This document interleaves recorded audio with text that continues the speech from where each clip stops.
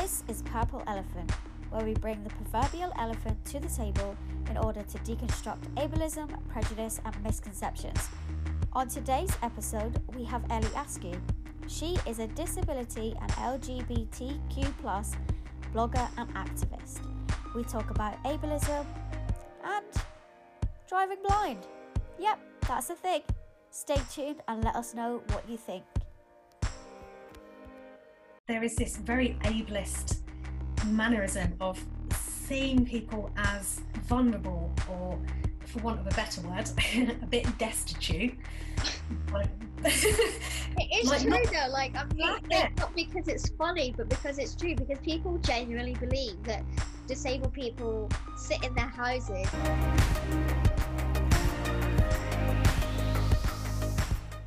Welcome Ellie, and welcome to Purple Elephant. Hello Sassy, it's nice to be here. Do you class yourself as a person with a disability? Yes, because I have a visual impairment that I've had all my life. So yeah, in a nutshell. Do you use person first language? Yeah, I think so, because then at the end of the day, it's just because someone has a disability doesn't mean that they are their disability. It's about the person first rather than their disability. That's really interesting, because I'm the complete opposite to you.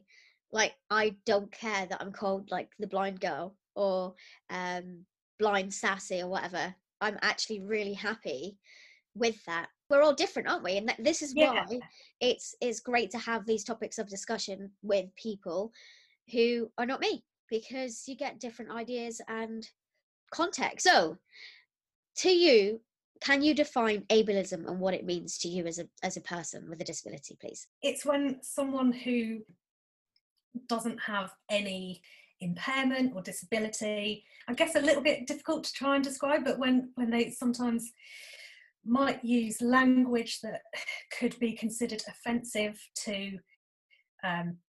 people who do have a certain type of disability, or just aren't accommodating, either by sheer ignorance or by willfulness, excluding people who do have a disability from accessing certain services.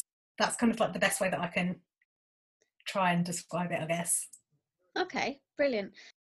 Ableism is discrimination and social prejudice against those with disabilities or those who are perceived to have disabilities. Ableism characterizes persons as defined by their disabilities and inferior to those with able bodies. So you've given your definition of ableism, and that's kind of what the internet says about ableism. Would you agree with that? Yeah, I think on a surface level, obviously, when someone is actually living it, it's kind of a bit more intricate and there's lots of different aspects. For the most part, pretty kind of accurate description. Would you say that you as a disabled person have faced ableism or discrimination? Yeah, I can definitely think of a few, however small they may be, defining moments when I can say, oh yes, actually that is discrimination, or ableism, or whatever you want to call it. Would you be willing to expand on that? I can remember a few occasions when in previous working experiences, when we had training courses, PowerPoint presentations, and we'd have printed handouts. Yeah, my last employer, they knew that I had a visual impairment, and they never informed the the outside trainer, that I had a visual impairment, and therefore there were never any enlarged documents for me to read through. The PowerPoint presentations, they'd always be not minute print, small enough for me to find it difficult, even using my phone as a magnifier, to try and read them, and they'd move quite quickly as well.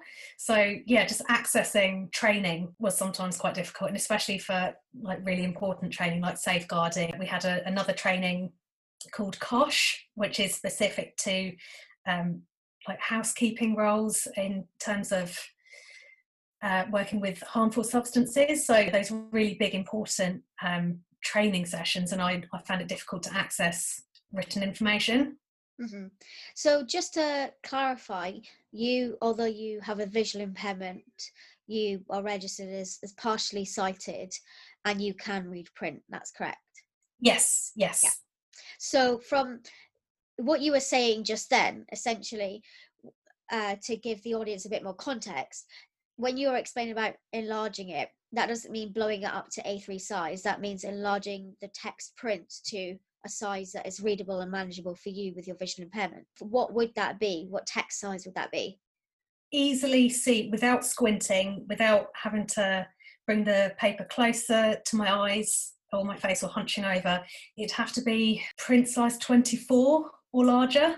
Mm-hmm. So yeah, like a pretty hefty enlargement from the usual size 12, font size 12. Yeah. Of course, but then that again, you are visually impaired. So for those people who are listening to this and don't live with a visual impairment, that might sound large, but really both of us went to College for the Blind to do our A levels, and there are people that read in much larger print than that. So if you've got the capacity to enlarge it and make it print that a person with a visual impairment can still read, then you should be doing that. As an employer, they're being brought in by someone else to do the training with you. So just to jump back to what you were saying as well with the PowerPoint presentations, with you living with a visual impairment, you can see some things. So could you possibly explain what you can see for those of you who are new to the podcast and to visual impairment? Probably one of the first and easiest ways that I can kind of describe my vision is really bad distance vision. So the further things are away from me, the less clear they are, the less prominent and sort of in your face, they are. Rather than just being nearsighted, it's also things that are just say reading things on a page or seeing my phone screen. That sort of stuff is very difficult because it's the small details I really struggle to try and make out. Probably not as much as some other people with different visual impairments, but things like depth perception and sometimes contrast and making out fine details can be really difficult. So I guess to sum it up, it's almost like my eyesight is like looking at a really old, like watching your favourite movie on a really old crappy TV compared to a really amazing 50 or 72 inch HD 4K TV, if that makes sense. So that's a really great analogy actually, because I think especially those who are sighted and wear glasses, we, as you probably know what I'm going to say here, we always get the question, well, why can't you wear glasses? And our vision isn't correctable with glasses, because if it was, we would be wearing them. So to give you details, like the HD and the 4K, it just isn't possible for the way that our eyes and our brains are wired together and the way they're connected. It's not that we can't see, but it's usually to do with detail, especially in your case, and it was in my case. And just like a quick note for a lot of people, when I've been asked quite a lot, why don't you wear glasses, why don't you have contact lenses, why don't you get laser surgery and all of this. And I think in terms of the visual impairment side of things, having no medical abilities to correct that sight is what makes it a clinical visual impairment over someone just having bad sight. And I don't know if you agree with this or not, those questions posed to you are actually ableist and a form of ableist language. Yes, because it just goes to show that people really, really, whether like however subconsciously it is, they just don't understand the fact that not everything is correctable, and they just think, oh yeah, you'll be fine, when actually it's not that easy. It's not as black and white, I would say. I would also go as far to say as well that ableism is duly to do with ignorance. And I think we can really deconstruct ableism by educating ourselves and our peers. But again, it's not up to the disabled person to A, share their life story with you, or B, educate you. You as humans should be striving to educate yourself on disabilities. I'm not saying sit there for 3 years reading every book you can find on disabled people, ableism and whatnot. But take a moment, take a breath before you ask those questions. Why don't you get laser eye surgery? Why don't you wear glasses? Think, A, is this an appropriate question? And B, how would you feel if someone asked you those questions and you were in that position? But it wasn't just once off, it was a daily occurrence in your life. Ellie, I'm guessing that this isn't the first time those questions have been posed to you. No, by no means. I could, with all my fingers and toes and all my limbs put together, that still wouldn't be enough. Say how many times I've been asked those sort of questions. I'm just like, okay, so yet another person to have to explain to that, no, my eyesight's not that great, it can't be corrected. Yay. You run a fabulous blog, and I feel that you, like me, are an educator at heart, and you share your own personal experiences about being visually impaired and in the LGBTQ plus community. But what would you say to listeners of this podcast about ableism and educating themselves?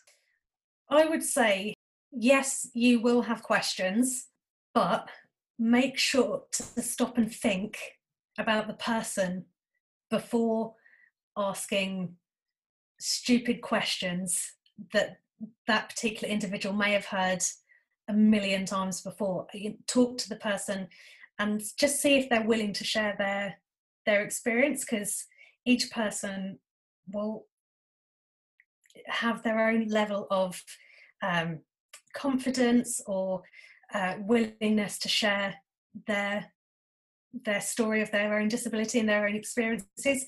So don't just assume that because, you know, that might be the first person with said disability that you've met, don't make them your project to find out about the entirety of that community. Yeah, and I think that's a beautiful point that you've illustrated there, because you and I have been friends for hundreds of years, and we've actually had deep dive discussions on these topics anyway, and sometimes even our own opinions are varying. So that just shows that even though we're both visually impaired, and especially back when I had some level of vision, we wouldn't always agree on the terminologies. I've always referred to myself as blind, whereas you've always referred to yourself as partially sighted. And those nuances are what makes a person and an individual. So you can't really assume that it's okay to ask intrusive questions. I personally feel that you just don't know why that person has that disability. Not every disability is from birth, and that could actually be a very triggering and traumatic thing for the person when they're asked these questions about their disability. And I'm an educator at heart. I would say that Ellie is, but I am far more open. I seek out humans. I go and do speeches. I speak on stage at conferences about traveling with a disability, about what it's like to be blind and a guide dog user. But not everyone is as passionate about sharing their story or sharing disability in context. And so you really, really have to be aware that you can ask questions, but it doesn't mean you're going to get an answer. And I think I would really like to emphasize that people also, if they say, sorry, I don't want to talk about this, or please don't ask me that, it's none of your business, it's not okay to be offended by that, because it's that person's personal choice and it's their life.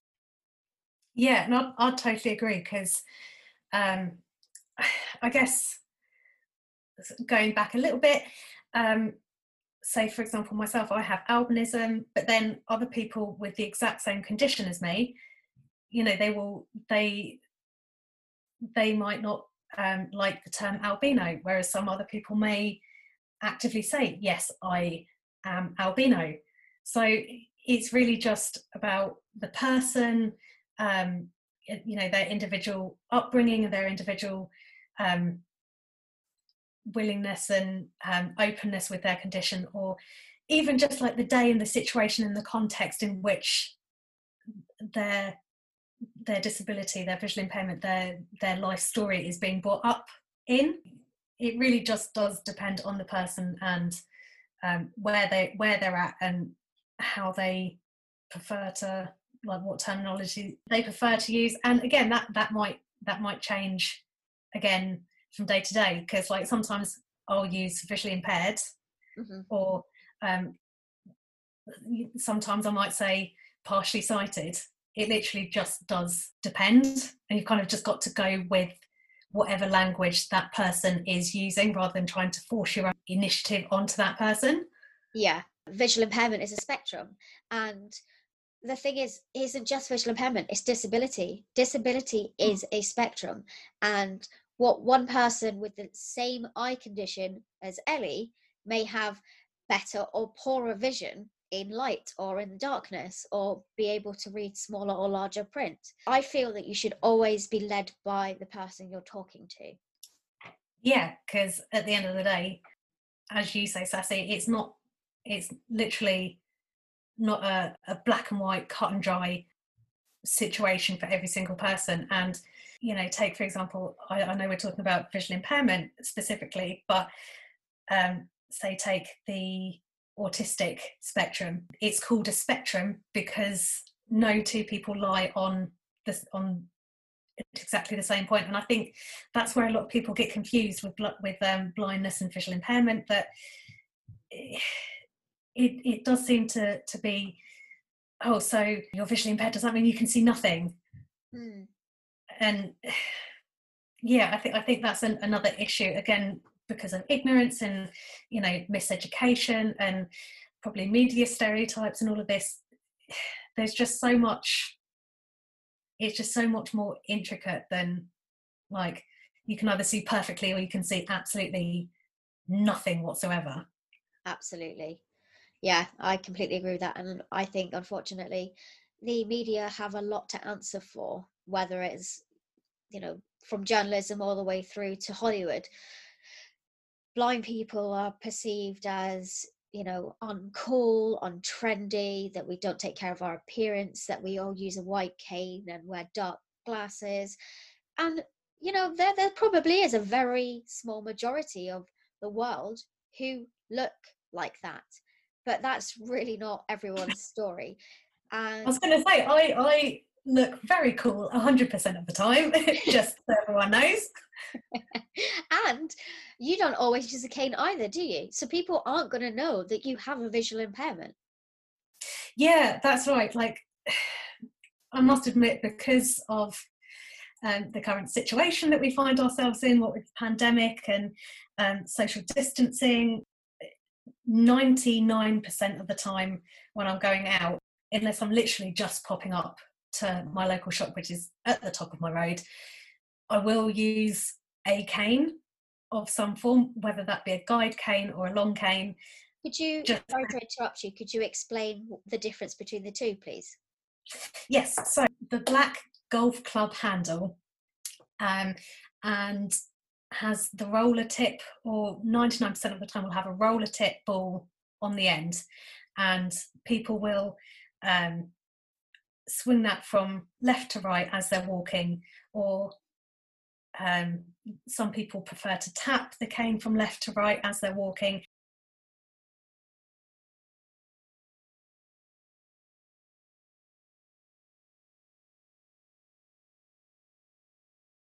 But a guide cane is slightly shorter and generally has what's called a pencil tip at the end. So that one doesn't really touch the floor at all, and is just used to, for people like myself who do have a bit of vision, and we can see when things are coming up, but it's just like an extra layer of kind of tapping an object, say when it's spin day, and you know, you might not always know the distance between lamppost that is coming up on your left. You can kind of see both objects, but you can't tell the exact distance and how much space you have between the two. So you kind of just gently tap either the bin or the lamppost, and then you can carry on going. So it's not like you're rolling and finding every single object you probably bump into if you didn't have the cane. That's a very bad description, a very long-winded way of saying it, but I hope that makes some sort of sense. the point on ableism with you being out and about and socializing. She was saying that, you know, right now we're in this global pandemic and social distancing is difficult for people with visual impairments. And you've had some incidences. Would you like to explain Yes. those stories with us? Yes. Hey, so blind story time. Here we go. So I've been using the lawn cane more so when it's really bright and sunny outside, simply because part of my condition means that I have photophobia, sensitivity to light. So this particular shop, they have a member of staff at the front of the shop, allowing people and informing people when they can go in, so they can control the number of people within the store to help maintain social distancing within the store. Anyway, on quite a few occasions, I've gotten to the front of the queue, and it's been with the same member of staff every single time. And this member of staff has waved at me so many times. Just waved at me. Just to clarify, she is visually impaired and doesn't have great distance perception. So waving. Yeah, and you know, I have my cane out, you know, just to let them know that I'm visually impaired. Just to clarify, you're not swinging it around your head like a lightsaber, are you? There was only that one occasion that I did that, but we won't go into that story. So on a couple of occasions, like, people behind me in the queue said, "Oh, you know, you can go in now." The member of staff's waving. Like a few visits later, a few days later, whenever I go back to this same shop, the same person is on the front, manning the doors. He was waving at me for I don't know how long. He decided that the most appropriate thing to do during a pandemic would be to come up, tap me on the shoulder, just get close to me, up in my personal space, tap me on the shoulder and say, "You can go in now." And I was like, disgraceful. Yeah, first off, we're in a pandemic. You could be carrying the virus. I could be carrying the virus. You don't know. We could both be putting each other at risk. Mm-hmm. And B, how on earth do you go?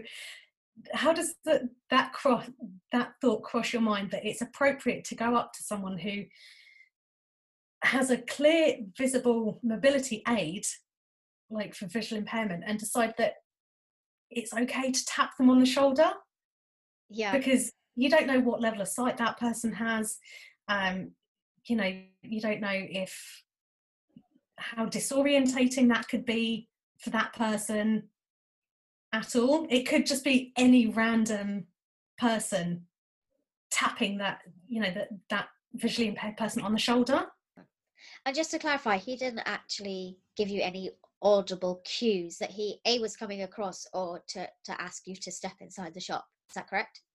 Yeah, that's absolutely correct. He just, blasé as you will, just comes up and it's like, you know, as you say, no verbal cues. It's like, "Hello, go into the shop now with the tap." And I'm like, luckily, because I have enough sight, when he did get closer, I could recognise that he was a member of staff.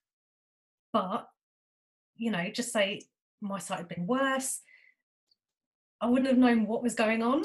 No, and it's, you know, it's quite scary because I say it's scary and I don't want to put people off, like the general public, if, for example, they were to perceive that we might need attention drawing to something.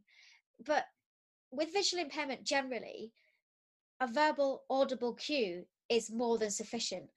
And I know we are definitely in an era of LGBTQ plus where, you know, someone might be trans and you might not know. But for example, he could say, "Excuse you, miss, I'm so-and-so, you can come into the shop now."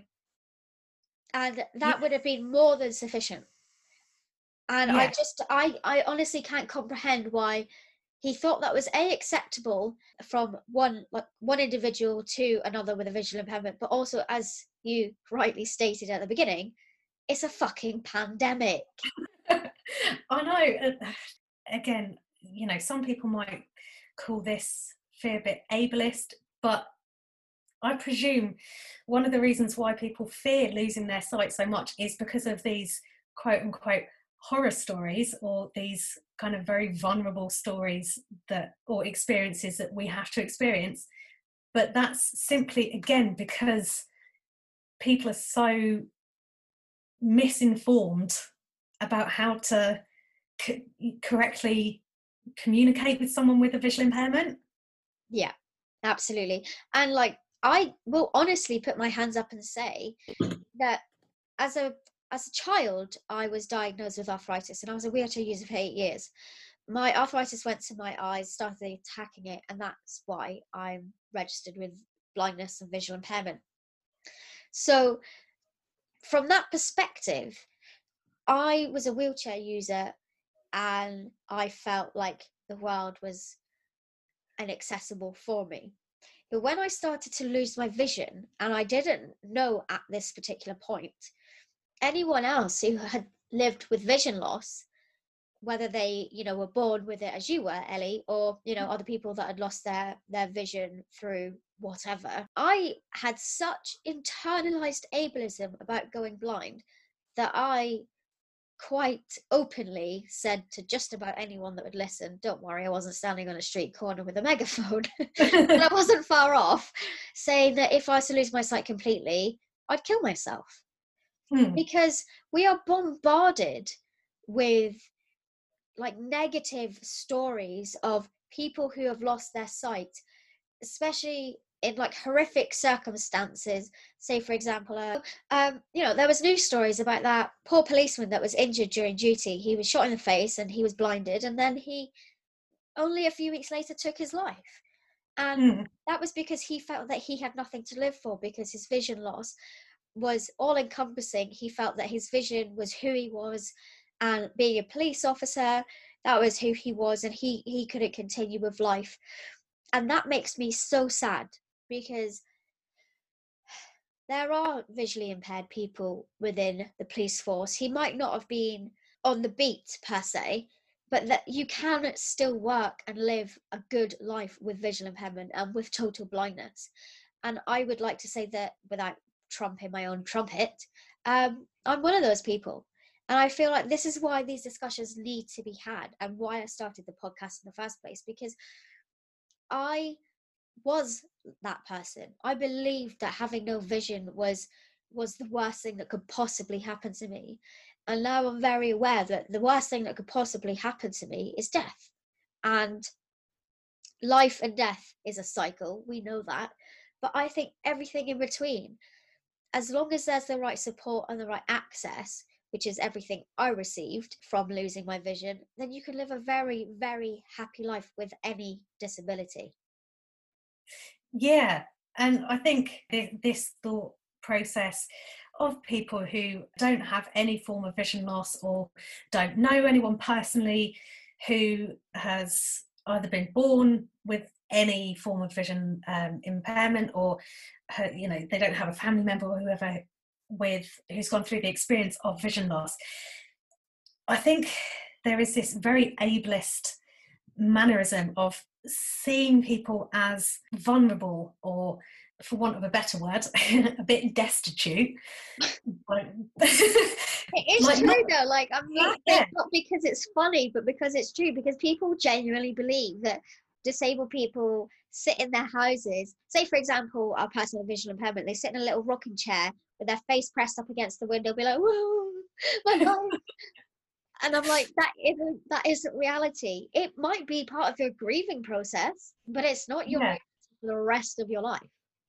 Yeah, and I mean, for me, I've had my visual impairment all my life, and to a certain extent, I may look, quote unquote, sighted, but yeah, even having had my visual impairment all my life, and just having known no different, it is one of those things that, so there are days when it might make you a little bit more like frustrated or angry, or just like, oh, I don't want to have to deal with this anymore. But that doesn't mean that there aren't things that you can't achieve. Like, if someone said to me 3-4 years ago, oh, in 2020 you'll be grading for your black belt in Taekwondo, I would have been, not because of my sight, or some people might be like, but you're visually impaired, how can you be training to become a black belt? And I'll be like, because I'm a normal human being. You have wants, ambitions and needs. And yeah, so can we deep dive into that? Can you explain to us how your instructor has made Taekwondo accessible for you? Yeah, I mean, for me personally, there's not been a lot of adaptations, simply because of the way that he generally teaches the class anyway. Whenever he's giving us instructions, movements, or certain like self-defense techniques that he's teaching us, he will automatically be very descriptive in what he's doing, and just give a good overall explanation. And then if anyone in the class needs any extra like guidance or assistance, he's just automatically very happy to help out and just give a bit more physical interaction to help anyone in the class get a grasp of that technique. In that respect, he's already very accessible in the way that he teaches. But I think one thing that I've noticed is with Taekwondo, we do like free sparring, which is where you have to wear all of the protective gear, and competitions and gradings, you spar with other or fight with other people. So he's been very helpful in giving more one-to-one help, like one-to-one kind of sparring sessions just with me, and then also kind of adapting things. So with Taekwondo is, a lot of things might contain a lot of kick routines, but he's like, because of your visual impairment, get in closer, get in, so that you have more time to see when other people are potentially going to hit you, or make sure you don't give the other person, the opponent, the opportunity to kick you. So I guess it's just kind of making those very tiny adaptations for me personally. So I think but I would like to highlight that, because that could be just his teaching style, but it shows how accessible sports can be made for people with disabilities, in your case specifically for doing Taekwondo with visual impairment. I think it's just one of those things where being visually impaired doesn't stop you from doing anything. Like, I know there's flying a plane, being a brain surgeon. Well, yes, I think we should give that a go, just to, if anyone wants some brain surgery free on us, you know where to come. So it just goes to show that there's accessible ways of approaching nearly everything. Obviously, most people probably wouldn't want us to trust us to be their taxi drivers, but hey, I'm a wicked driver. You and me have been in the same car and driven. So I would like to say that I'm a fantastic driver. I was told that if I wasn't blind, I would be very good. I'd be a very good student. So thank you. Yes, I think the fact that we're both still alive is good. Well, that's compliment probably to the driving instructor who had dual control. Because I do remember there was one instance where we were in the car with the person that shall not be named. Let's keep their identity safe and hidden. And she was told to slow down, and she continued to put her foot on the accelerator.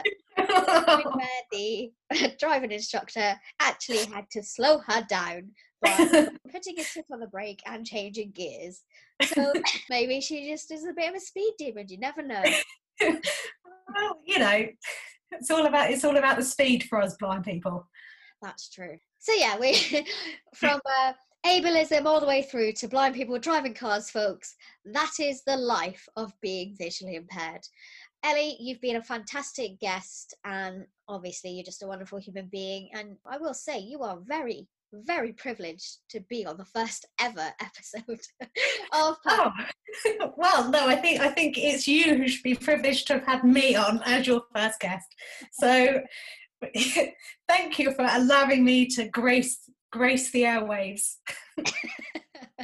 Is there anything you'd like to add to the topic of ableism, or just to share your blog and social media so people can find you out in the world? Is, again, just to reinforce the point of, if/when you do encounter someone who is visually impaired, just take their lead and get to know the person and learn from them the best that you can without being too intrusive. So you can find me on Facebook at My Life, My Story, on Twitter at Ellie A Official, and on Instagram again at Ellie A Official. I definitely recommend that you follow Ellie on social media and her blog. She's probably sassier than I am. I think over the years her sassiness has outshone mine, and that is saying something, especially in the capacity of writing on her blog.